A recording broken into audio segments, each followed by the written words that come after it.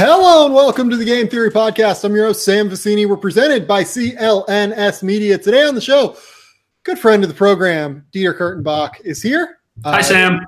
In addition to that, it's a video podcast, so I'm looking at Dieter. This will be posted online on YouTube. Go to CLNS's channel. I should be promoting that more, I feel like, than I do. So, you're doing a real crappy job of promoting it. I can see you. I feel like no one knows that that is a thing that happens. But hey. They might know, but decline to think about it too hard. Oh, that is probably smart on their part.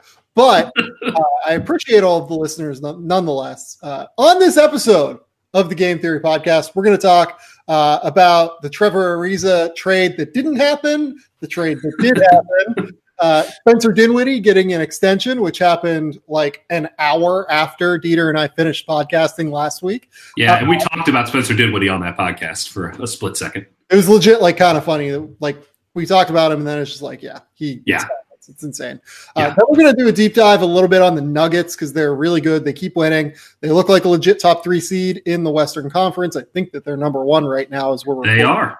So we're going to talk about them. We're going to talk about the Sixers' depth issues, which is something that, like, I kind of called out immediately after the Jimmy Butler deal as something that worried me. Mm-hmm.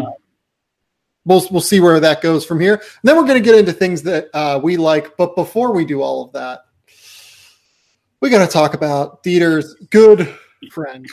The man who ghosted me in person. The man who ghosted Dieter in person, Skip Bayless himself.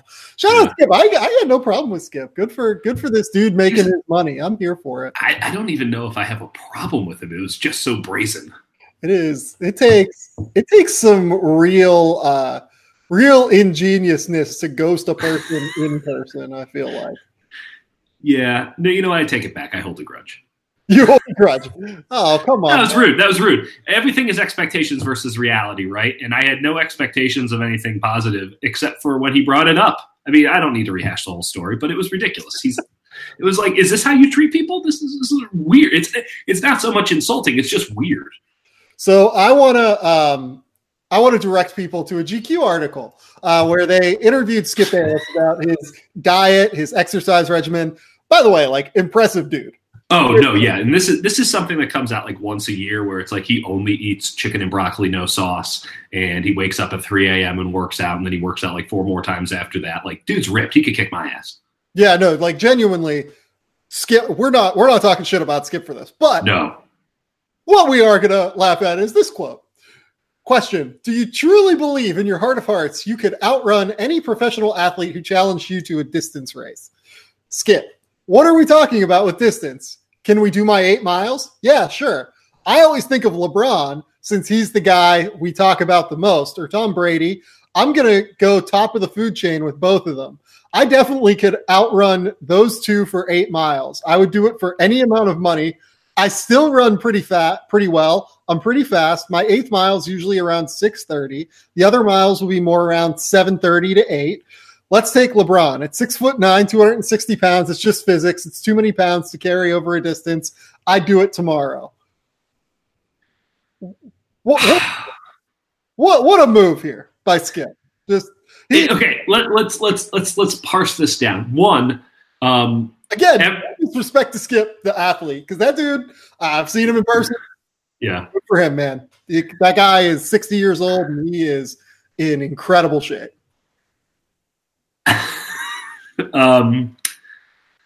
No one is coming to Tom Brady's defense on this, by the way. I actually think Skip would outrun Tom Brady. That's what I'm thinking. And, like, is it that, like, you have to have a level of insanity. Now, listen. The TB12 method ain't working on distance running. As long as he can get a massage away from the heart halfway through the 8 miles, he'll be fine. I read the TB12. It is batshit insane. And listen, I am like super into pseudoscience nonsense. Like, I've done the keto diet and all this crap. Like, I'm all about that nonsense. Tom Brady's TB12 method is batshit insane. It's the number one craziest thing from the TB12 method. I think you can only massage away from your heart. And there's like paragraphs as to why this is the case, and none of it makes any goddamn sense. Like, it's like to remove the chakra from the 7th moon. And like first off, like, it was more or less a pamphlet that was turned into a book. And so it's amongst the worst things I've ever read. But it just keeps diving deeper and deeper to the point where you're like, oh, this is kind of a joke. And then you realize, like, it is not a joke. He is all in on this. Like, the not eating nightshades because it causes, like, organ inflammation with no evidence to back that up is I've actually heard that before. I'm sure. You eat anything and it's going to mess you up. And I'm not saying that nightshades are some, like, infallible source of positivity for your body. But, like, it's just this hodgepodge of it seems totally poorly connected. Nothing's backed up. I don't know. Alex Guerrero got his medical degree from, like, some Cayman Islands Dr. Leo Spacemin medical clinic. Like, it's a little bit Dr. Nicky. It's quite something. I would say that you should go and pick it up, but I'm pretty sure it costs like $60. But I was able to see one in a bookstore one time and peruse it for a good hour. Oh God. Okay, so let's set aside Tom Brady. No one defending Tom Brady. You have to agree with Skip's comment that it is a long way for LeBron to run. I do not know what kind of long distance running LeBron James does. Sure. I cannot believe that I'm giving this credence. By the way, I don't think it's not ludicrous. The most insane thing I've ever heard. No. I do think that there's a certain part of he makes claims that are worse than this on his show. Oh, yeah. But you have to kind of have this level of confidence. You have to feel like you can defeat somebody in one realm in order to justify being this hot takey. And, like, it very derogatory in the hot takes, right? Like, it's not just like a hot take, like, he sucks, this and that. Like, really, it impugn people's characters, which is what Skip Bayless does for a living more often than not. He really gets personal with his attacks.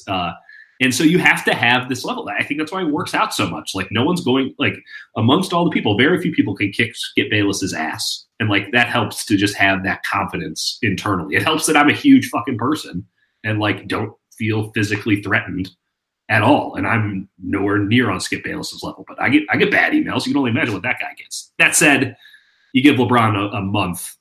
He's probably the greatest ever American athlete. I'd take him any day of the week. I'm still taking LeBron. Like, that's what I'm saying. Even tomorrow, I really think I would take LeBron. Sheer willpower. Yeah, like, I think that dude would just be like, this motherfucker is not beating me in an 8-mile race. And I think he just, like, will it. It's beneath him, though. I mean, like, he can't. Like, he has to pretend like he did not hear this. Here is my move. My move is I want a LeBron versus Skip Bayless pay-per-view special. Proceeds going all to either I Promise or going to a charity of LeBron's, whatever. Mm-hmm. Whatever he wants it to go to, it goes to. Skip, this is a win for Skip regardless. Like, automatic win. Let's just be clear about this. Getting him to do this is a win. Yeah. If Skip wins, LeBron has to come and do, like, a show with Skip, we'll say. He has to go over to the Fox lot on Pico. Right. And do an episode of Undisputed with Skip. Fucking 4 minutes from Staples. Not 4 minutes from Staples, but, like, nothing. It was 4 minutes from my house and I lived across the street from it. Yeah. Very, very close. Yeah. So it doesn't really take, like, a whole lot out of LeBron. No. Skip loses because of just the sheer audacity of all of this. Mm-hmm. I am here for Skip never being able to mention LeBron on his show again. Which would essentially end his career. Yeah, he's still got the Cowboys. He's still got Tom Brady. He's still got it all. He just can't talk LeBron. I don't know, man. That is a high stakes game. I think that LeBron should throw that out there because, like, and make him sign some document saying, like, you can't talk about me on the show. Like, here's an injunction or a restraining order for I don't know. I'm no lawyer, but there's certainly something he can do to put a gag order on him of sorts. Would Skip go for it? I don't think he would. I think he'd back out. I think he'd be a coward, and then that's an ultimate win for LeBron. I don't know, man. That dude's got all sorting go. I'm here for it. It's beneath him. I would love to see it. For Skip, regardless. Like, if he gets it and he, like, races him, he races the best athlete of all time. Like, it would be pretty good. I would hope that Bleacher Report Live or Bleacher Report pay-per-view would have cleaned up their pay-per-view by then, because I would pay for it. I would watch it. Let's do it. This is what we need. It's 100% beneath LeBron. There is no circumstance where this is a batshit stupid idea. There is not one advisor who would tell him to do this. But just like set it up with Maverick Carter with like an iPhone and give out a PayPal address, and then he sends you the password of how to make this work, like how to get the access to the Periscope. Like, this is what we do. This is how this works. Where would you host the race? The Fox Lot. I'm here for the Fox Lot. Make it Skip's home ground, baby. No. I think you make him go to Akron in the middle of the summer, and have Skip Bayless have to handle that heavy Ohio summer air, thunderstorm happening right in the middle of it. Do it around the University of Akron's football stadium like 3 times. That's the winner right there. That's my play. Okay, I might be here for that too.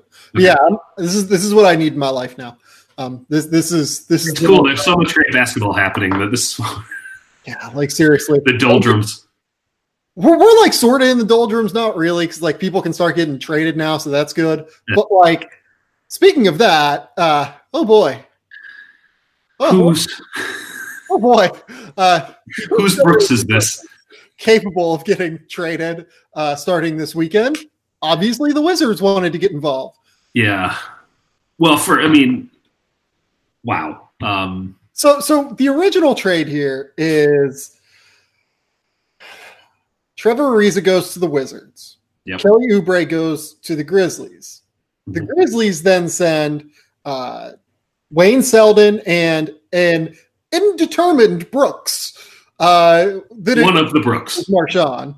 Yeah. Dylan was not involved in this based off of everything Memphis has said. So definitely Marshawn Brooks. Mm-hmm. And then I think that the Wizards got like a second round pick. I think someone else got a second round pick in there. So like, of course this doesn't make sense. It was a nonsensical trade to start with. Like Trevor Ariza for Marshawn Brooks and Wayne Selden is not good. Even like Trevor Ariza for Dylan Brooks is not great. Not great. I like Dylan Brooks, though. Yeah, like I think Dylan Brooks is a fine rotation player, but they could do better, as they eventually did, as we'll talk about in a second here. So, like the Grizzlies are sitting here going, we're getting Kelly Oubre for Marshawn Brooks and Wayne Selden? Like, I like Wayne Selden, too, but what's going on here? Yeah, that's not. This is, the Grizzlies came out A-okay. Well, maybe, sort of. Not necessarily, but you think about the two parties that were making the bulk of this trade, which were the Wizards and the Suns, and you want to talk about some inept organizations. This is one hell of a 1-2 punch. Something this ridiculous can only happen when the combined forces of Ernie Grunfeld and Robert Sarver get together. That's 1,000% right. It's 1,000% right. I mean, the only way that this could have been more comically inept is if the Bulls somehow got involved. We had Jim Boylan trying to fight Kelly Oubre on the way out. I get why the Wizards think that this is a good deal. They're looking at the Oubre contract. They're thinking we can't re-sign him anyway. Ariza is on a 1-year deal. Relatively easy to get that money or to get him in there. You have a toxic locker room. Trevor Ariza is not necessarily a leader, but he is a universally liked person and is going to be, if nothing else, a steady level head in a locker room that can certainly use it. Kelly Oubre, on the other hand, not so much of that ilk. So I can see why they thought, oh, this is a good idea. It just doesn't do anything. I mean, it honestly just doesn't do anything to fix a Wizards team that is still broken despite the fact that they're playing better. And I don't understand what the end game was. I mean, at least they got Oubre out of it when it was all said and done, but like, what the hell are the Suns doing? So give me a second on the Suns. Give me a second on the Wizards, and I'll describe the Suns, because I actually think it's fine for them. For the Wizards, I don't really think they get any better here. And in this scenario, I think you need to consider opportunity cost. Could you have more easily moved like Kelly Oubre in a first if you were worried about saving your job, if you were Ernie Grunfeld, for something that like actually makes a difference? Yeah, absolutely. Like, I don't know if Trevor Ariza is that much better than Kelly Oubre. Right? No one's watching the Wizards and being like, you know what, this team could use a slight upgrade Yeah, like it's just like a small thing, and like I guess that the locker room is certainly a part of this. Austin Rivers never really seemed like much of a fit there. So what the deal eventually was, just to throw it out there for everyone, was Trevor Ariza goes from Phoenix to Washington for Austin Rivers and Kelly Oubre. Rivers has since been waived, it seems like. Yeah, he literally just got waived. It's like done now. 1,000% waived. No one is really sure where he's going to go. There was a report out there that he's going to go to Memphis, and that doesn't seem to be working out. So like that is still up in the air. But with Kelly Oubre versus Trevor Ariza, what you're looking at is like an upgrade defensively more than anything, and an upgrade in terms of just having like a corner 3-point shooter. Having said that, like everyone is pointing to Trevor Ariza was so good with John Wall, and you look at what his what was he? It comes from his shot quality, and he was really good with John Wall. But those years look more like an outlier than anything. Also, I mean, John Wall was a better player then, arguably, than he is now. Sure. No, you know what? I'll give John Wall credit. Like for the last 2 weeks, he's actually been really good. It seems like he's really rounding into pun intended. I don't know if it's playing shape. I don't know what it is, but like he is playing a lot better, so that's good. Fair enough. But here's the other issue here. It's just like, again, opportunity cost. What are you doing if you're Washington? I don't really think that this moves the needle. And then if you're Phoenix, everyone's like kind of trying to act like this signing with Trevor Ariza wasn't that good. I don't really agree with that. Well, like here's the deal. At the end of the day, they paid however much money. They paid like $15 million to try Kelly Oubre, basically. Yeah. Sure. And like Kelly Oubre, to me, given how young he is still, like, that might be a starting quality player in the NBA. You have to sign him this year, but like if you're telling me I can get a starting quality player in the NBA for an asset acquisition cost of $15 million, I'm basically doing that every time. I have to agree. Beyond that, listen, we all know how dysfunctional the situation is in Phoenix. I mean, you had the GM fired at the eve of the season, a GM who had spent the offseason more or less trying to get the team ready to at least be slightly respectable at the beginning of the year. Now, they're playing some fairly decent basketball as of late now that Devin Booker's back, and he actually looks like a point guard. So much for all that belly aching about the Suns need to go get a point guard. Like they might already have one in Devin Booker. Now they can still upgrade for sure. It's not his natural position, but they still need someone who can guard lead guards. Valid. You are what you defend. He cannot defend. And like DeAnthony Melton is starting there right now. He looks pretty okay on defense. Yeah. Offensively, there's still a lot. There's a ways to go with Melton. I think that was always the case. Totally agree. Yeah, he was like one of NBA draft Twitters, like, oh my God, this guy could be a lottery pick. And then he falls to 46. Hasn't he been on 3 teams thus far? No, I mean, 2, I guess, because he got drafted by Houston. But right. Like Melton's good. Like I had him as a first round pick, but like no, you did. Yeah, like he's a good player, but there's a long way to go there still. There's a reason he fell.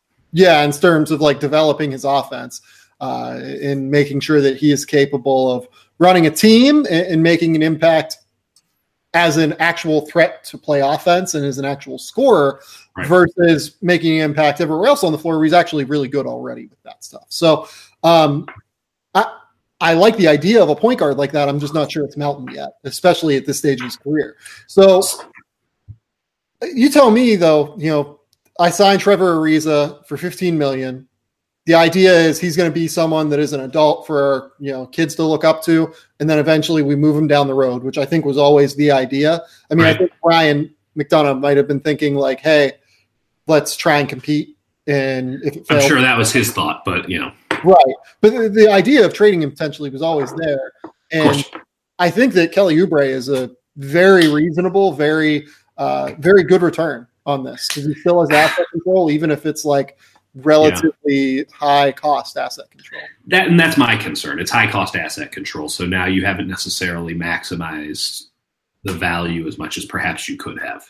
You look around, would someone have been willing to give up a first round pick for Trevor Ariza if they got desperate enough? I don't know. Seems right on that line. The problem with that is that a team might have been willing to do that if Trevor had played well, but like there are reports that Trevor kind of just quit caring in Phoenix. So stunning how that happens. I mean, it is what it is, right? Like, right. So you end up having Trevor Ariza for 30 games or whatever, and he plays at like the 10th percentile outcome that you thought you'd be getting him at, and you still move him for Kelly Oubre? That's fine, I think. Yeah. No, I think. Listen, I'm not going to disparage getting Kelly Oubre like that. It's a plus. It's something that certainly helps them in the long term far more than just letting Trevor Ariza play out his contract does. I don't know if it's maximized, but it's certainly not the worst they could have done for sure. I'll give one more thing too here. I actually think that you can make a case that it'll be easier to move Kelly Oubre for a point guard, for like a lead guard that you can try out for a little while and then, maybe move forward. Maybe it works out. Who knows? Then it would have been Trevor Ariza, if only for salary matching purposes, and if only for, just having someone different on the roster and having who's a name that comes to mind in that regard? Oh, I honestly I don't know is the problem. Yeah. I mean, that's the thing. There's not a lot of guys who seem right on that cusp who are fiscally capable. I mean, I don't know. But here's the other name we always say is Terry Rozier, but I don't think that the Celtics are going to give him up. They have too many hopes for this season. Like, there's no reason to trade him now. You deal with it at the end of the season. Right, but honestly, it's a lot easier to trade Terry Rozier for Kelly Oubre than it is to trade Terry Rozier and something else to match salaries for Trevor Ariza. I don't disagree with that. I'm just saying I don't think it's going to happen. Another guy that kind of makes at least a modicum of sense is Patrick Beverley if the Clippers decide to fall out in here. If you're the Clippers, you can say, hey, we'll take Kelly Oubre. Kelly Oubre does have a high cap hold, which make things a little bit more complicated for them as they kind of go through their offseason. We should maybe talk about Sam Amick, doing the Kawhi Leonard report. It was a thing from The Athletic, but it's all fine. Like, I think it just gives them more options, I guess, to go out and maybe get a point guard that is not $15 million, which ties up your cap sheet long term. You can go out and get a guy for $3 million or $5 million that doesn't tie up your cap sheet nearly as much. Again, good, not great for the Suns. I guess it's better for the Wizards. It doesn't change the actual trajectory of this team. This team will just constantly live on in a state of mediocre upside. You have Ernie Grunfeld basically living year to year, never making big long-term decisions that stand to benefit the team. That's a mess of an org, and I don't really know. I mean, it's certainly not as bad or as toxic or as brazen as like the Bulls or some, the Knicks in prior iterations or, the Clippers in years past. But Patrick Lee tweeted out the asset tree for all of the Wizards' first-round picks, other than Bradley Beal and John Wall, right, and Otto Porter. So they're other than their top 3 picks over the last little while, and it is they have 0 assets remaining from those other than Trevor Ariza. Now it's crazy how bad they've been in just selling picks and then not getting anything else for them. This is how you run an organization into the ground, despite having 3 top 3 picks that have panned out about as well as you could have wanted, right? Yeah, I mean, listen, you can always want more from John Wall, and I've certainly wanted more from John Wall, but it's not as if he's a horseshit player and a total bust. Player. Exactly. It's really good. Now, is he overpaid and all this stuff? Yeah, but there are a lot of teams that would like to have John Wall. I'm sure the Phoenix Suns would fucking love to have John Wall. Yeah. So I'm just sitting here and I'm you know what? This is disaster. Washington needs to really, really move on in their front office because they won't. That's it goes against what they've been needing to move on for a decade now, and here we are. Yeah, that's true. Let's talk about Spencer Dinwiddie. Spencer Dinwiddie signed a 3-year, $34 million contract extension that kicks in next season. It is not a renegotiate and extend. It is just an extension. Interesting deal, in my opinion. His max extension was 4 years, $48 million. He could have signed that deal. He could have chosen to go a 1-year extension, 2-year, 3-year, 4-year extension. Instead, he goes with 3-year extension with the opt-out after 2. I believe that 3rd year is a player option. Mm-hmm. So basically what he's doing here is he's saying to Brooklyn, hey, I really like playing here. I really enjoy this. I'm glad to be here. But I am also in a situation here where I know that I'm worth more than what this extension is on the market next year. Like, just realistically, Spencer Dinwiddie was going to get between 15 and 20 million on the market, I think. Right. Yeah. He wants to stay in Brooklyn, though. Brooklyn is essentially tying up their cap space for $11 more million. So it's going to make them a little bit. It's going to make things a little bit more challenging for them to try and go and pursue a star or multiple stars this summer. Yeah, but that's fine. You get a guy in Spencer Dinwiddie that you're getting at far below market cost. Again, this guy's worth at least $15 million on the open market, in my opinion, and you're getting him for a fraction of it. So I'm here for it. Yeah, I mean, it is interesting. I think we were talking about, like, why would Dinwiddie take this much of a discount? And clearly he likes being in Brooklyn. Let's not forget this guy's career path up until this point. Now he's established himself, and he is known as a very, very good player worth that kind of money. $15 to $20 million a year. Like, he earned that. But This is a guy who doesn't have a shoe deal. This is a guy who has been cut and moved on and just been the 15th guy on a roster since he got into the league. He found his way to the Nets almost by happenstance. Cannot express enough how he doesn't have a shoe deal, which is like everyone has. Jordan Bell has a shoe deal.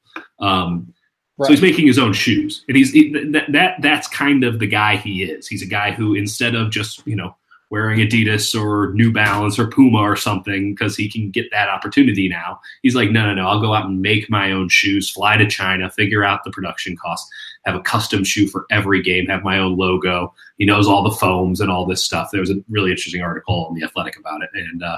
And he's kind of a different cat. And the security of having 30 plus million in the bank, or 20 something plus million in the bank with the 2 years, I'm sure that was really reassuring to him. And if he wants to hit the market again here in 2 years, he can absolutely do it. And I'm certain, given his level of play, given what he brings each and every game, and just the solid leadership that he has given to that Nets team, and he can give to any team, I would venture to say that he's in for another payday when this contract is done. So he's betting on himself.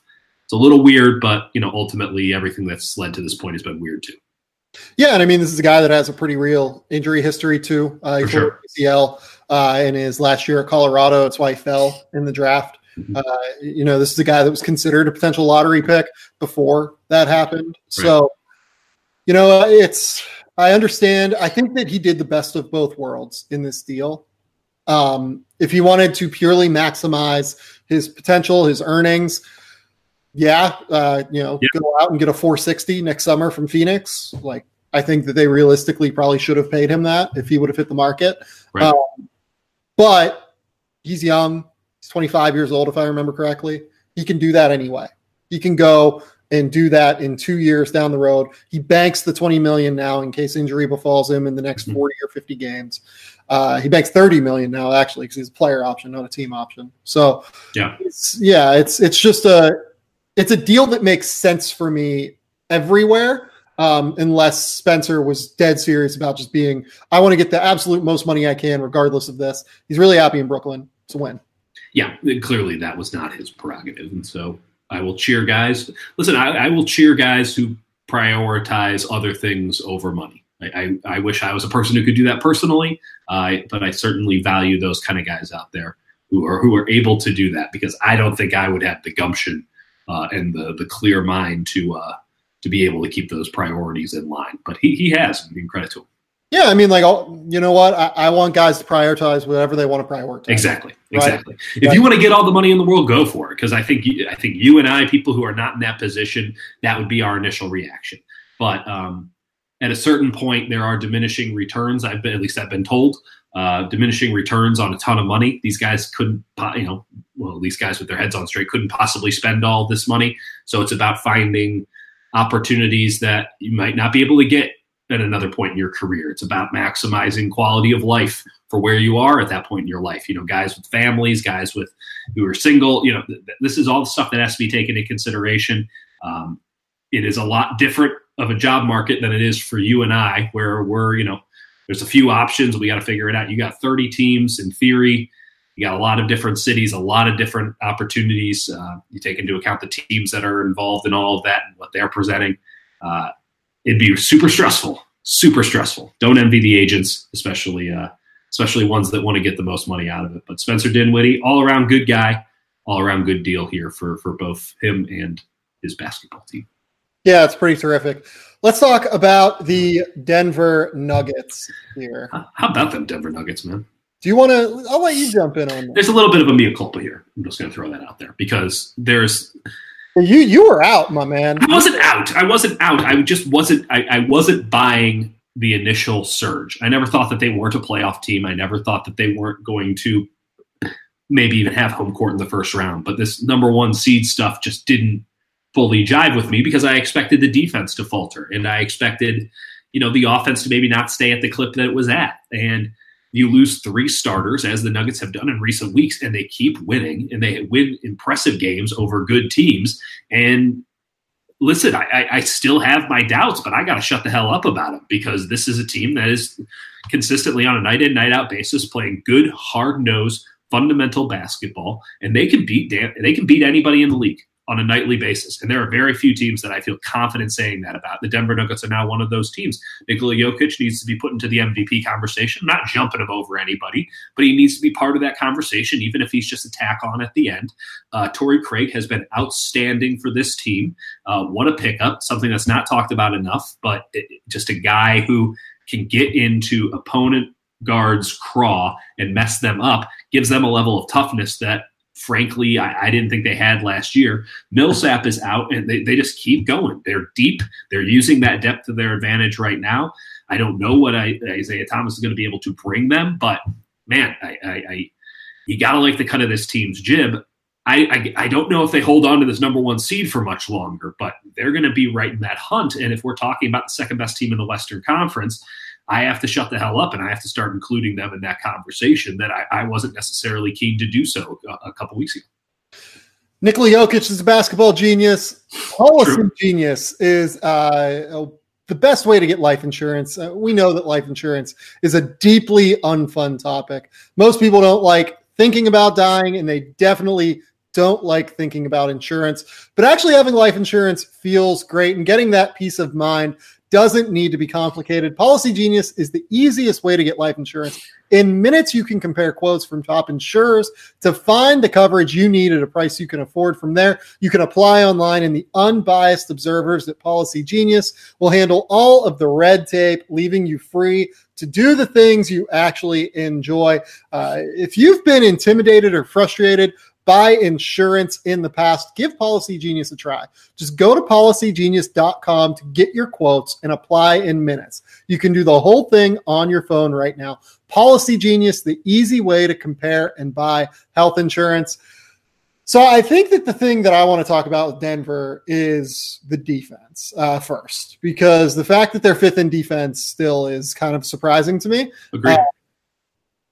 I do like the adjustments that they have made in terms of being more willing to allow Nikola Jokic to cover guys like out on the perimeter, right? Like they'll actually switch him on to guards, and then they'll play like 3 slides and then try and drop back and recover if he can. If not, then they'll leave him on an island. They still do occasionally play drop coverage with him if guards can't shoot, but they're playing a little bit more aggressively. And I think that that's really interesting in the way that we've always thought about Nikola Jokic as a defender, right? We've always thought about him as this guy who can't move his feet on the perimeter. And in the playoffs, I think there are still very real worries about that, right? It has to be. I mean, but at the same time, you think about it, they're so strong as a team defense compared to they were last year. They can get away with just leaving Jokic out on an island out there because they feel confident that they'll be able to slide over and give him help. Not something they could say last year. Yeah, I think that's right. And just in general, this is a little bit better of a team defensively. They trust Torrey Craig a little bit more, as you mentioned. They certainly have Juancho Hernan-Gomez to throw out there. Paul Millsap is not healthy right now, but he's going to be healthy going forward, we think, at least with this roster. So yes, Jamal Murray's a little bit more comfortable this year than he was last year defensively. Gary Harris is a pretty good defender who gives a lot of effort there, even though he's smaller. It's just it's an interesting group defensively more than it's a amazing group, I guess. Yes, which is why there's a skepticism, right? Like, or at least there was on my end, and I'd say that there still is. Like, you just don't. It doesn't make a lot of sense outside of, oh, well, they have Paul Millsap now, so they're better. They shouldn't be this much better. And listen, they're well coached. They're sound. They seem to just be selling out to stop the three-pointer, which is a interesting strategy that I'm not necessarily against. But it just still doesn't feel right. And that is as deep of an analysis as I can give you on this. So I will say this, like, opponents are shooting 32% from three against them.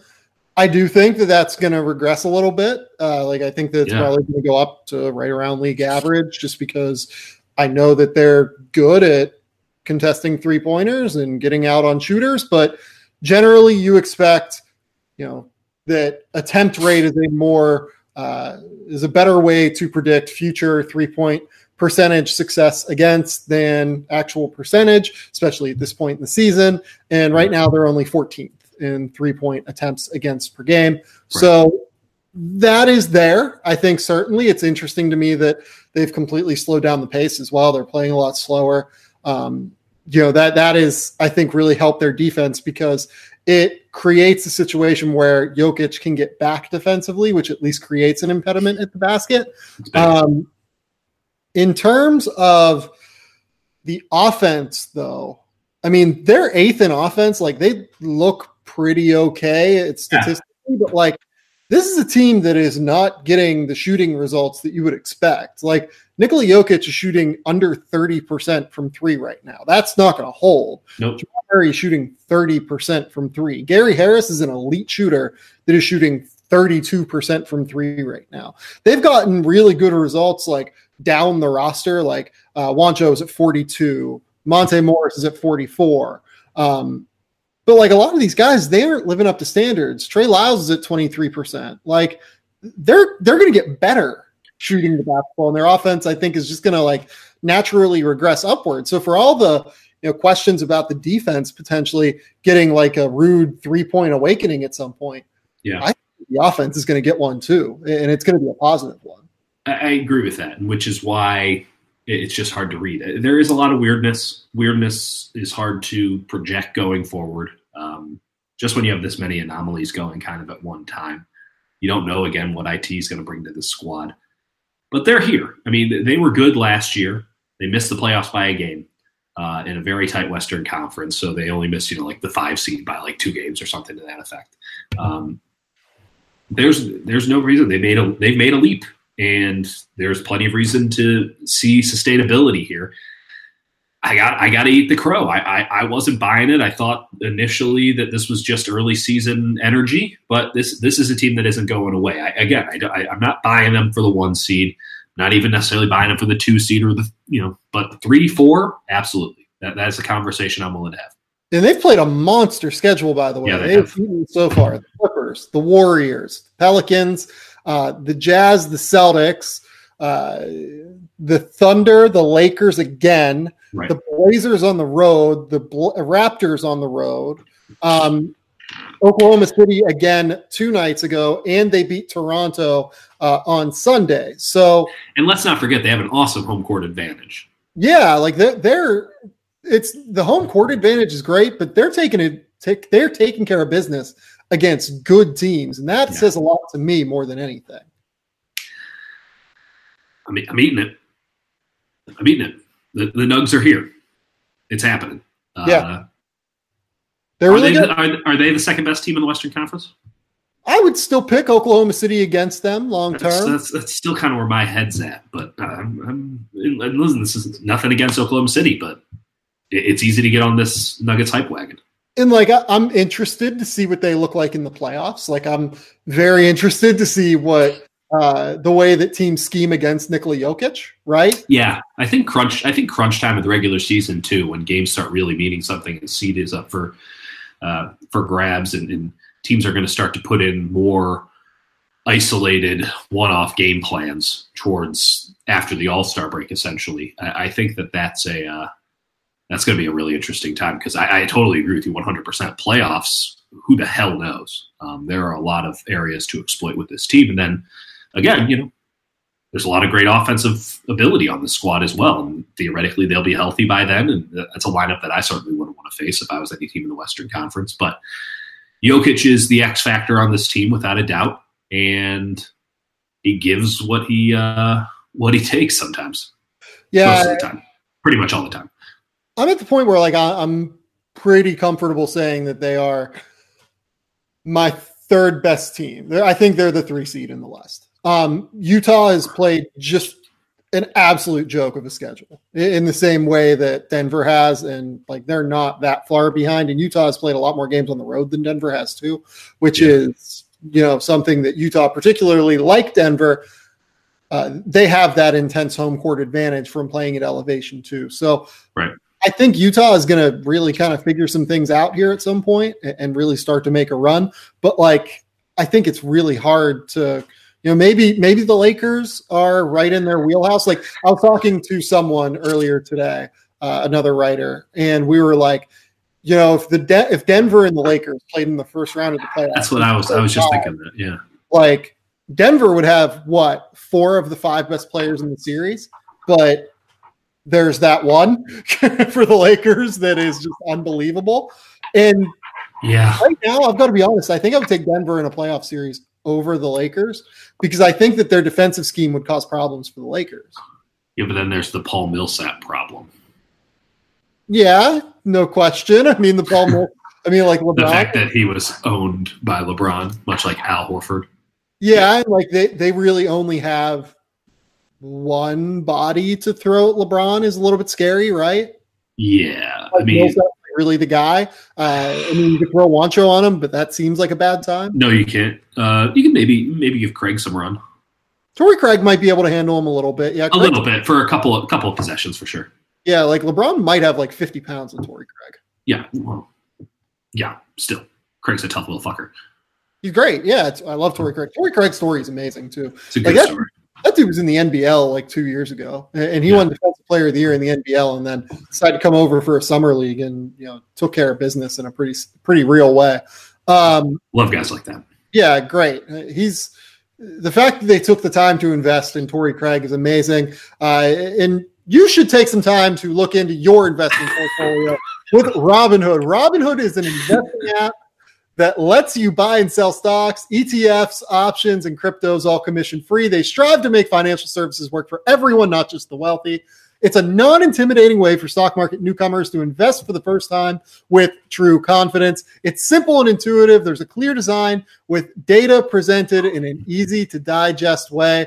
Look, I'm a big fan of Robinhood. I think that it just makes life so easy. You can just use the very simple user interface. The user experience is fantastic. The little search bar at the top makes life so much easier if you're looking for specific stocks, if you're looking for specific areas and industries. It really is terrific. The values of Robinhood are that there are no cost and commission fees. Other brokerages charge up to $10 for every trade, but Robinhood doesn't charge any of those commission fees. You trade stocks and you keep all of your profits. Like I said, the design and ease of use is fantastic. And you learn by doing. You learn how to invest as you build your portfolio. You discover new stocks and track your favorite companies with personalized news feeds. And there are custom notifications for price movements, so you never miss the right moment to invest.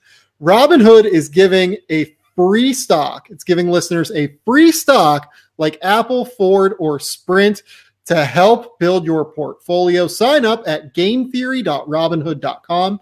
That's gametheory, GAMETHEORY .robinhood.com. Gametheory.robinhood.com. It's really just a terrific way to get into investing. Dieter, where do you want to go from here? We've got the world as our oyster. Do you want to keep talking about the Nuggets? Do you want to talk, about we've got the Sixers on the depth here? Yeah, let's talk about the Sixers depth thing. Let's go sad, and then we'll get happy again. So yeah, the Sixers have depth problems. This is not whenever you trade two guys like Robert Covington and Dario Saric, who are both starter quality players, for one, it's going to create just less depth on your roster overall. The problem is that they didn't have a whole lot of depth to begin with, mostly in part, I would say, due to the fact that Brian Colangelo left them really hanging this offseason. A little bit. By getting into a spat with burner accounts. Collars up, baby. Collars up. Yeah, that's just a normal size collar, folks. I don't really news slant. But look, I do think that the problem here is that Colangelo kind of set the front office back on its heels a little bit. This wasn't, and also they wanted to keep their books clean potentially for this offseason as well. So they were only looking for 1-year deals as opposed to maybe spending a little bit more and, filling out this roster. I think that they'll try and do that this summer more than they did last summer, but that doesn't help them right now. And right now they're playing Wilson Chandler like 25 to 30 minutes a night, and he's not really helping them at all. Like Amir Johnson looks kind of cooked to me, and Mike Muscala hasn't really helped them in the way that they were hoping when they got involved with the Carmelo Anthony Dennis Schroeder trade. And like Markelle Fultz continues to be a thing. Is he a thing? He's a story, that's for sure. And then like Landry Shamet is playing probably 20 to 25 minutes a night, it seems like right now. And, a guy that can play in the NBA, certainly, I think he's proven that. Yeah. But it's, he's not ready to play a big role yet. And like a lot of these guys that I'm mentioning too, they're not defenders at all. So really you have all of Jimmy and Joel and Ben who are really, really good defenders. But if you and I know anything now, it's that whenever NBA offenses look to attack a defense is really only as good as its weakest link now. Yeah. And it's really hard to have like a super elite defense. When Jimmy, Ben, and Joel are all on the floor, the Sixers defense is awesome. I think it's like right around like a 101, 102 defensive rating. Okay. But whenever one of those guys leaves, it becomes really, really difficult for the Sixers to kind of, defend anyone really. And it's not as if the offense is really kicking into a higher gear to make up for it. So they're at best treading water, and most of the time they're giving up ground. This team's Achilles heel. And frankly, I don't know what they can do at this juncture to make a serious upgrade to a bench that frankly needs it. You got any ideas? The move is probably looking to trading Markelle Fultz. They say that's an all-time sell low. Yeah, they want like a high first-round pick for him still. I don't really understand that move, but okay. And then like you try and like aggregate like Wilson Chandler and some of these other guys. Like it's just hard. Like it doesn't seem to be an option. Yeah, like they're in kind of a bad spot until the buyout market hits. And the buyout market is... They cleaned up on the buyout market last year, let's not forget. They did. They did really well. They got Ersan Ilyasova. They got Marco Bellinelli. Like a guy like if Dwayne Dedmon doesn't get traded to anyone, he makes a lot of sense to me as like a backup center. Robin Lopez. Yeah, like Robin Lopez, sure. If they end up buying him out, sure. But like I think teams might actually prioritize those guys and give up like a second round pick for them. Right. I don't really know because more than anything, and like someone brought up yesterday on Twitter, should they sign Austin Rivers? And my answer to that is no. And the reason I say that is because they need guys who can play both ends. They don't need like one-dimensional offensive guys. And really they need shooters. Like you might be willing to deal with a one-dimensional guy if he's a shooter and someone like you can just trust to consistently bang home 40% of threes. But like Austin's not going to do that and he's not going to defend. And he wants the ball in his hands and you have both Ben Simmons and Jimmy Butler. So like what is the appeal there? There really isn't. I mean, and this is the conundrum. I think a lot of people, including and maybe the Sixers more than a lot of people, to speak generally, thought that the Jimmy Butler thing would be the thing that got them over the top. But you give up a couple of assets, you lose a little bit of depth.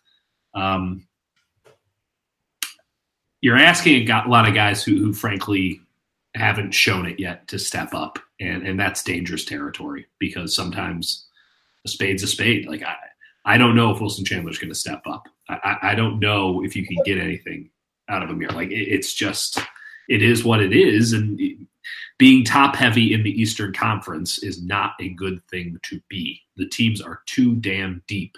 And if you're top heavy in the Eastern Conference, you're probably closer to the Pacers than you are to the Raptors and the Celtics.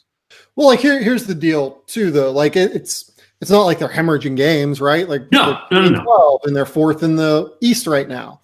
But the problem is that the reason that they're not hemorrhaging games is they're playing Ben Simmons 40 minutes a night. They're playing Jimmy Butler 37 minutes a night, and Joel Embiid is like still, second, I think, among centers in minutes right now. So it's a problem. It's a real problem. It's not good. It's not good. And ultimately, we've been seeing some separation with the Celtics getting their act together. We know what the Raptors are.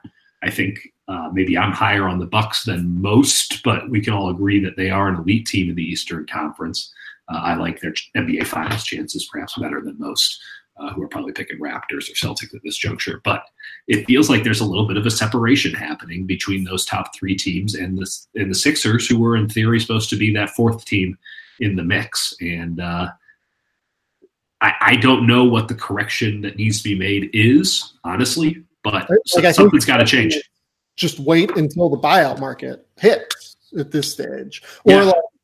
Or Markelle Fultz gets a healthy shoulder. Yeah, anything with Fultz is not worth holding your breath for.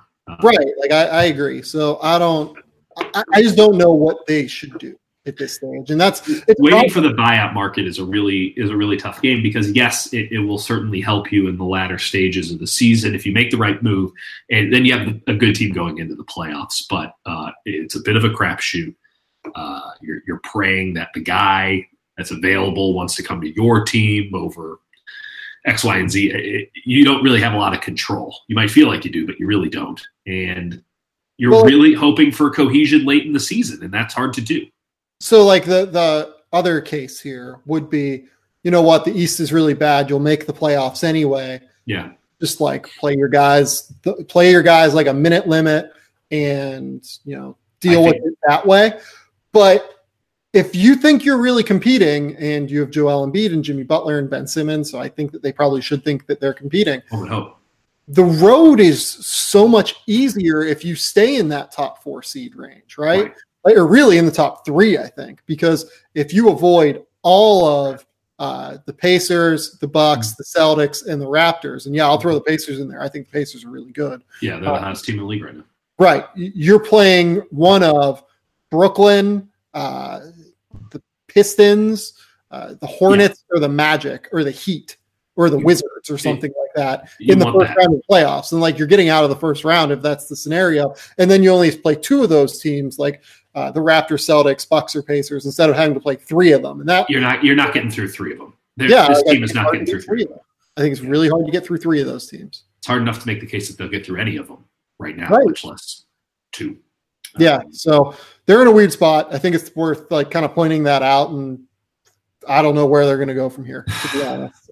Do you have any further discussion points on that? I feel like this Fultz thing is going to end up being a touchstone NBA moment. In what way? I feel like a lot of stuff over the next. We have no idea how this thing resolves itself, but you think about what the Celtics are doing. If the Celtics, they seem to have started to figure it out. You look at that trade with the Celtics to get Markelle Fultz to the Sixers. I just feel like so many things over the next few years, and again, not knowing how this ends up, but you can just imagine the circumstances. If Markelle Fultz is indeed considered an asset that they can't use anymore, or somebody that cannot contribute to a championship contending team, sort of the butterfly effect of all of that is going to be absolutely fascinating. And I think it will be one of those touchstone moments where you go, and if they had not made that trade or had Markelle stayed healthy or something to that effect, it will always be this grand what if that could have serious ramifications, not just for the Sixers, but for the entire Eastern Conference and the entire NBA for years to come, because mystery is intriguing and we'll always be thinking about it. Right. And Candace Buckner wrote about Markelle and the people around Markelle in the Washington Post. I want to say late last week. Yes. And like it just painted a photo of like, to me, it's fucking weird. It's fucking weird. Not even like weird. It just painted like sadness to me more than anything. Like it's that's accurate. Yeah, it's true. It's true. It's a huge bummer that this kid like is 20 years old. I feel for him. And it sucks that we talk about it sucks, but the paradigm of the situation that we're in is that we discuss him like he's not a person. Like I understand. I can never possibly personally relate to the situation, but like I feel for the guy at the same time. The other complicated factor about that particularly is that like his mom plays a critical role in all of this. Like, his mom is probably not helping the situation. Like we can pretty much say that. I think it was fair to deduce that from the article, and Candace is as balanced and fair of a reporter as there is in any realm. So if you're drawing that conclusion from her reporting, it's a fair conclusion. Right. And like you hear stuff around the NBA too. Like she's probably not helping the situation, but no, the security cameras in the house is a lot. In like the NDAs and stuff, like she's making like non-disclosure agreements, but like I also like sympathize and like empathize with her because at the end of the day, she's just trying to like help her son. And I'm sure her immediate defense is right. Hey, I should help this kid, right? Like he's 20 years old. He's got so much thrown on him. It hasn't worked out according to plan. There's so many ways this can go wrong. There's so many influences that could affect this in a much more negative way. I would probably, if I was in the same situation, I'd helicopter the shit out of that thing. Yeah, no, it's really, really impressive and really, really difficult to kind of wrap your head around, and like, I say impressive because like it's just a lot of factors going on. It humanizes the whole situation, which is hard. It's easy to forget the human element of all of this because we're playing a game. It's a high stakes game, and he's just a guy sitting at the table in theory. But it does humanize it. It does make you feel something that is. It was a fantastic article. If you haven't read it yet, I highly recommend you do read it on the Washington Post. It does bring a side of the story that frankly we fail to talk about, and I think the entire general media fails to talk about, which is the flip side of it. Now, to be fair, it's harder to tell that story than it is to spout off about, how weird shit is and the Sixers problems and all that stuff. But it's a very sad mess. Yeah, no question. It's just a bummer. The good news is that Markelle Fultz still has a great head of hair. And 60 God damn these transitions. Will lose their hair by the age of 35. But the thing is that when you start to notice hair loss, it's too late. If that is slowly starting to move backward, if you have any bald spots, how are you going to feel a year from now if it's no longer business as usual up there? I've got a solution for you. It's forhims.com, a one-stop shop for hair loss, skincare, and sexual wellness for men. Thanks to science, baldness can be optional. Hims connects you with real doctors and medical-grade solutions to treat hair loss. These are well-known generic equivalents to name-brand prescriptions to help you keep your hair.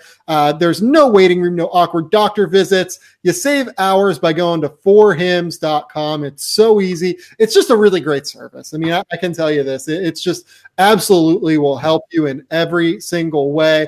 This is what I've got for you. My listeners are going to get a trial month of Hims for just $5 right now while supplies last. See the website for full details. This would cost hundreds if you went to the doctor or a pharmacy. Go to forhims.com/game theory. That's forhims.com/game theory. GAMETHEORY. Forhims.com/game theory and get that trial month of Hims for just $5. Look, the Markelle Fultz situation might be tough to talk about, but Hims is easy. Just go to forhims.com. God damn. And things are just going to be so much better in your life.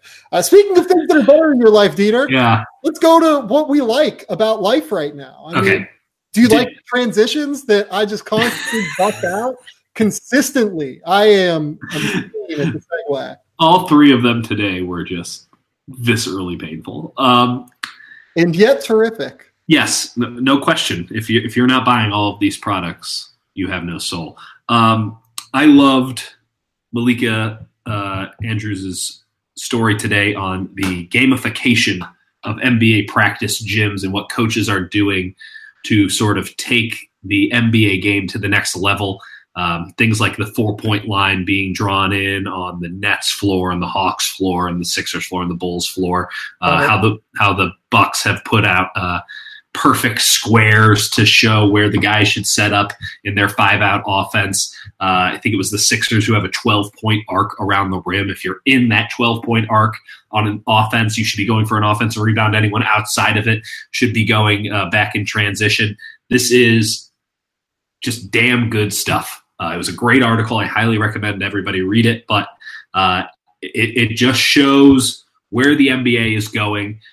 It's not haphazard. Let's shoot more threes. Let's, do all this stuff. There is a science to it now. It may or may not work. We don't know. It's a little bit of faux, but at the same time, it's really cool to see teams try to push this new style of game. And now we're seeing a little bit of the zag too. A lot of teams slowing it down, trying to get more guys in the post. But I love the gamification stuff, and it was really interesting. In watching the games now, you can sort of notice, like, hey, there's a reason that the Bulls are shooting a lot of corner threes. It's because they super value that during practice to the point where they've painted in that corner, and it makes it easier for guys to sort of value that spot. It's good stuff. It's clever coaching.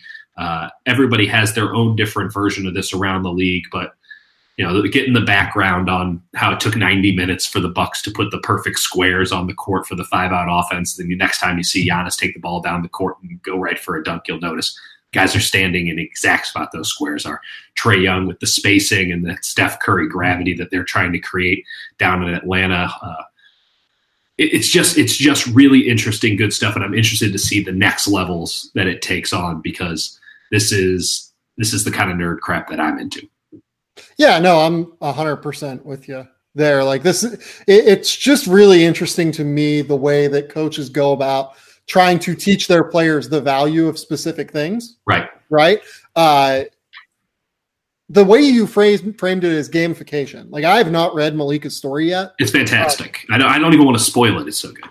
Yeah, but like I'm very interested in this because I talk to coaches and talk to and this is like on all levels, like NBA guys. I talk to college guys. Like everyone's still trying to figure out how to like deal with the millennial and the right. And there's a lot of good stuff. And there's a lot of good stuff about this. To the point of the article, like our generation and guys younger than us who are currently in the league, they're growing up on audiobooks and tweets and 30-second blurbs on YouTube, and they're not going through paperbacks. Like the attention span is just shorter. There's more of a sort of a gambler mentality, slot machine mentality to stuff, and you got to play into that.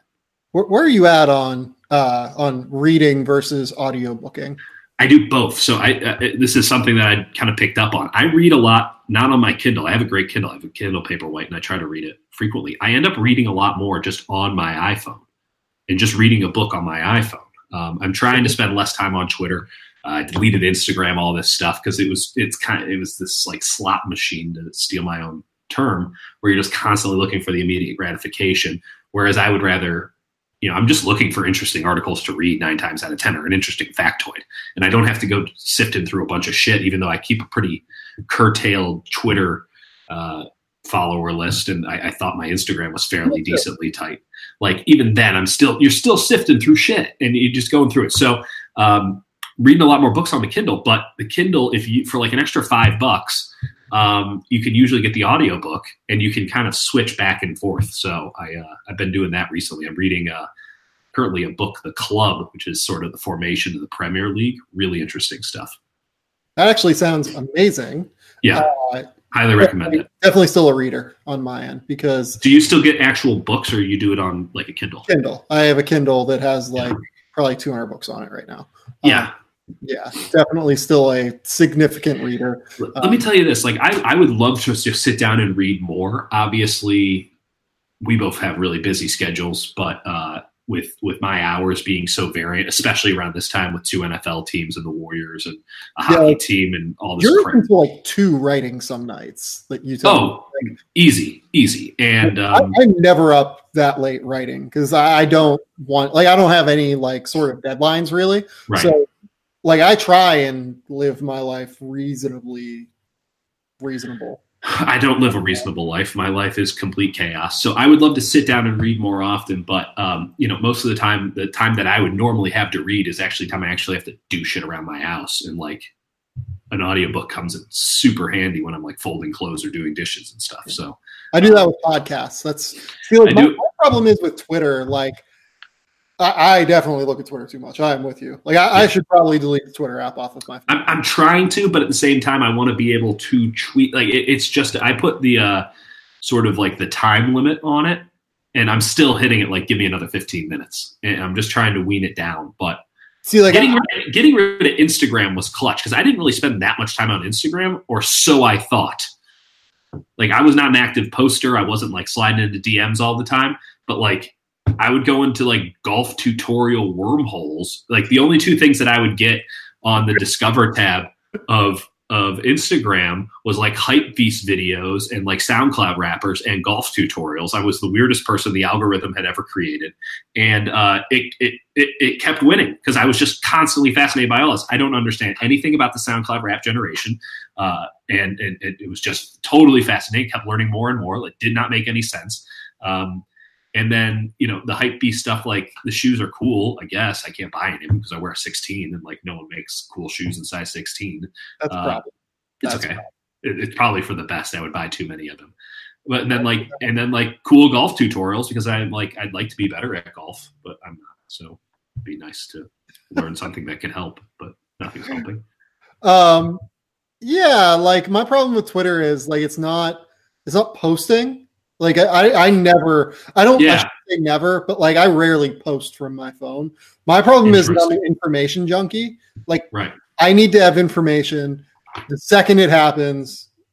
Like, I need to know everything that's happening in the world at all times. You don't, though. Like, I know. I can feel it. I empathize, but you don't. Yeah, I know. I'm starting to get better about that, I would say. Like, the information that you are getting is totally inconsequential. Typically, that is accurate, yes. Like, I have the Score app, and I'll go through the Score app and read about the NBA's news last night, and then I will Google something if I need more information on it. Like, I don't need to be on Twitter all night. Like, what's the score of the Nuggets-Raptors game? I'll find out. There's plenty of sources. I'll be able to piece it all together after the fact. Well, and like the other thing is too, like now, I don't want to say I rarely watch live basketball, but if it's a big game, I'll watch it. Yeah. Like I watched like Raptors Nuggets, right.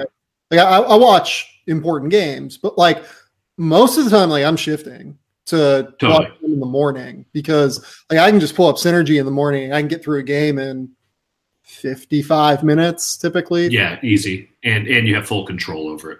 Right. And like I don't have to watch free throws. Like it just like it takes all the stoppages out. Like it really does like make my life way easier. For sure. It's just like I feel like I am, if I'm not looking at Twitter, like I'm still kind of missing something. I don't know. It's definitely like some sort of mental problem that I have. We all have it. You're not unique. And certainly I am not, I am hardly the poster child for, being offline, but I've been trying it out and I don't feel like there's been any loss at all. Yeah.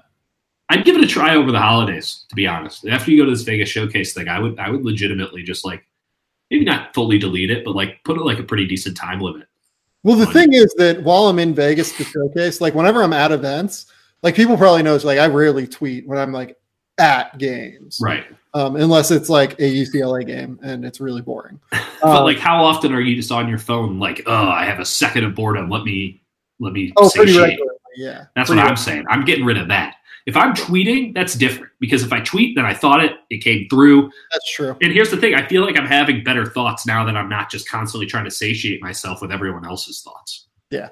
Yeah. I would like to also, here's another thing that I would like to do about Twitter, because this is totally segued into things I don't like, but I would like to get rid of the retweet function entirely. Continue. What is the benefit of the retweet function? Continue. Like, and quote retweets. I don't care. I don't need something that you have determined needs to be on my timeline in the timeline. Like if you're retweeting people, and I have to stop doing it. This is like one of the first things I'm going to stop doing. Right now, you and I, this is a pact. I'm still going to quote tweet. I'm still going to quote tweet people.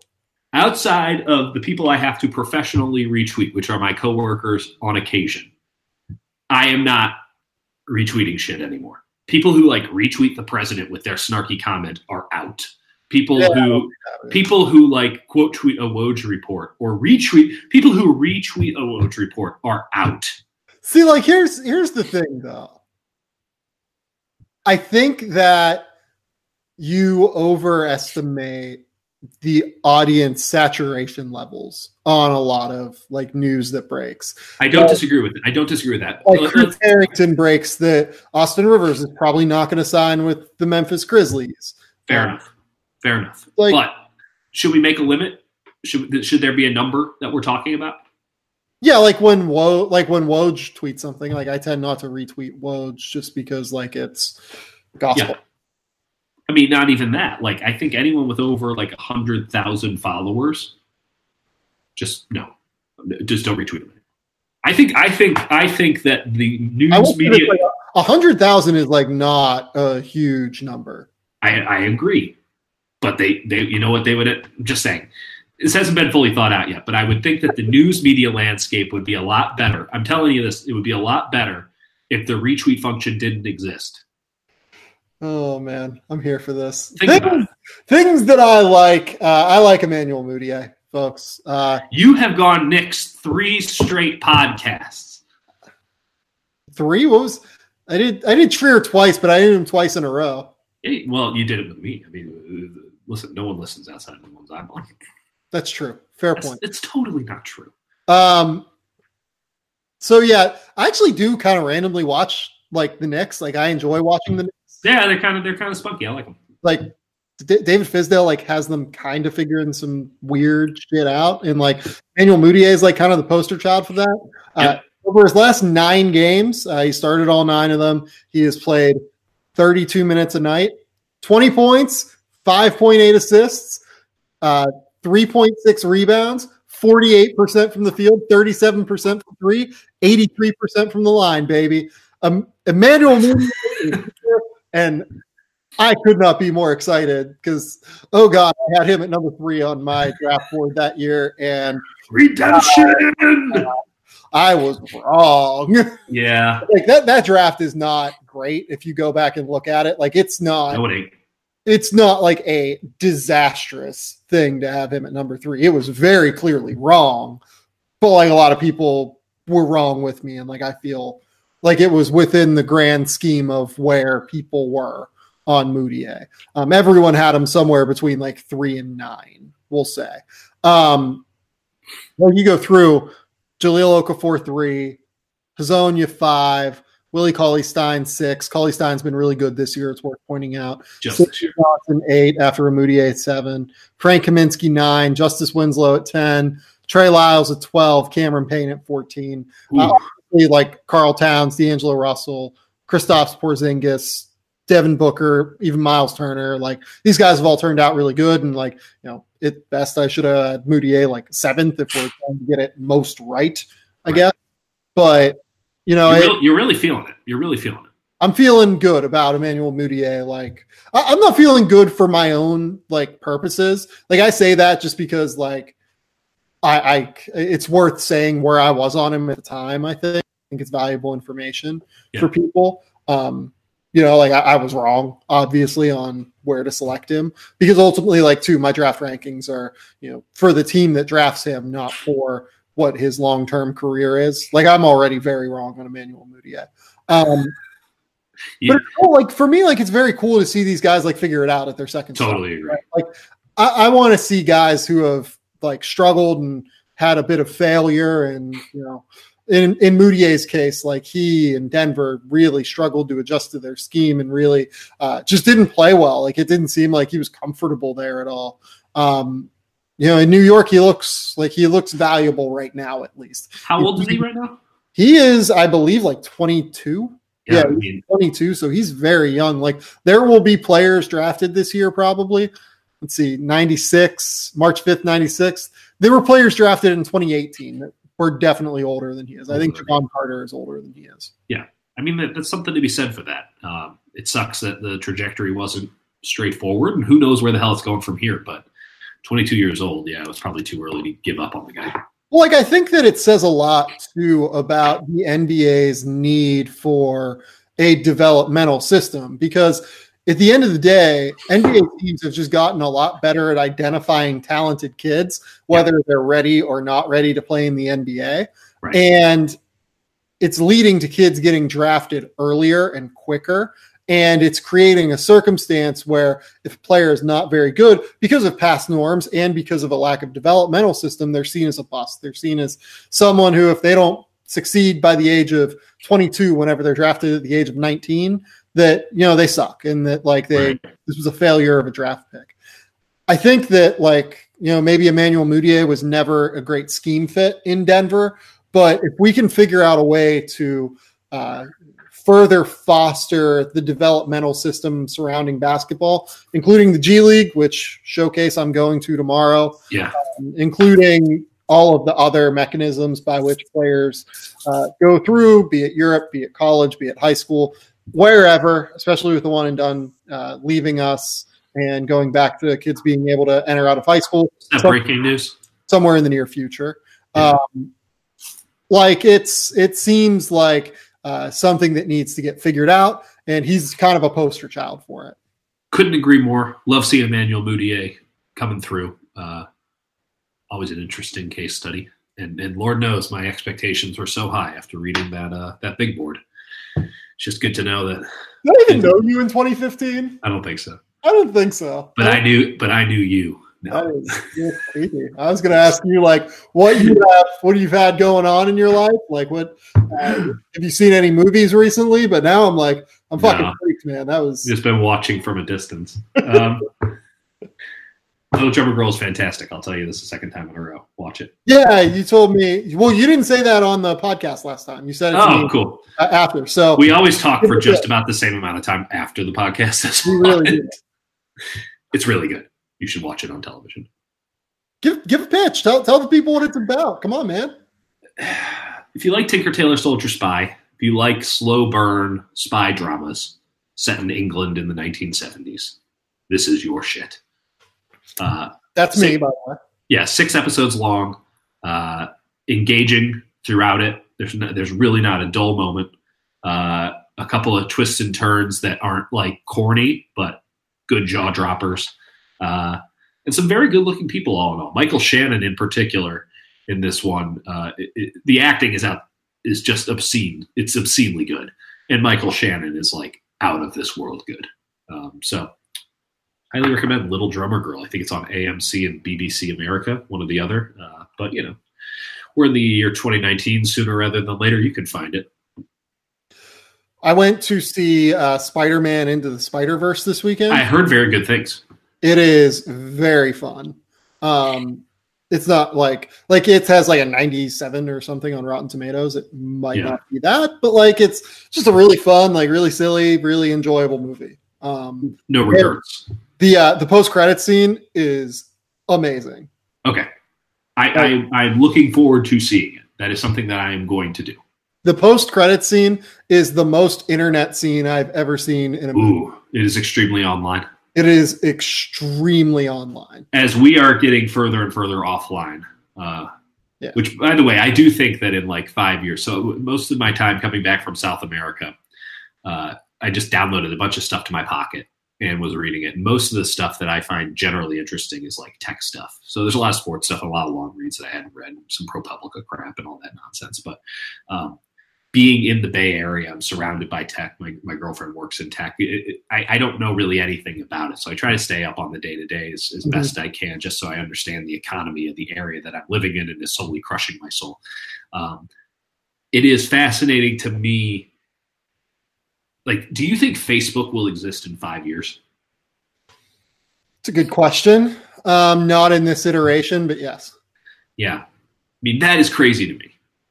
If you were to ask someone 2 years ago if that was possible, they would have laughed you out of the room.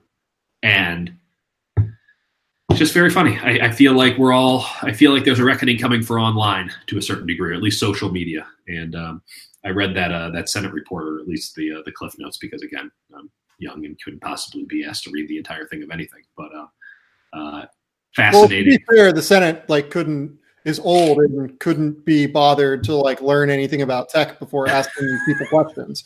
So it was quite something. But the report on the Russian interference was even more enlightening. It was a lot of stuff that we already knew, but it was even more enlightening to the effect of how Instagram was used, how Facebook was used, certainly how Twitter was used.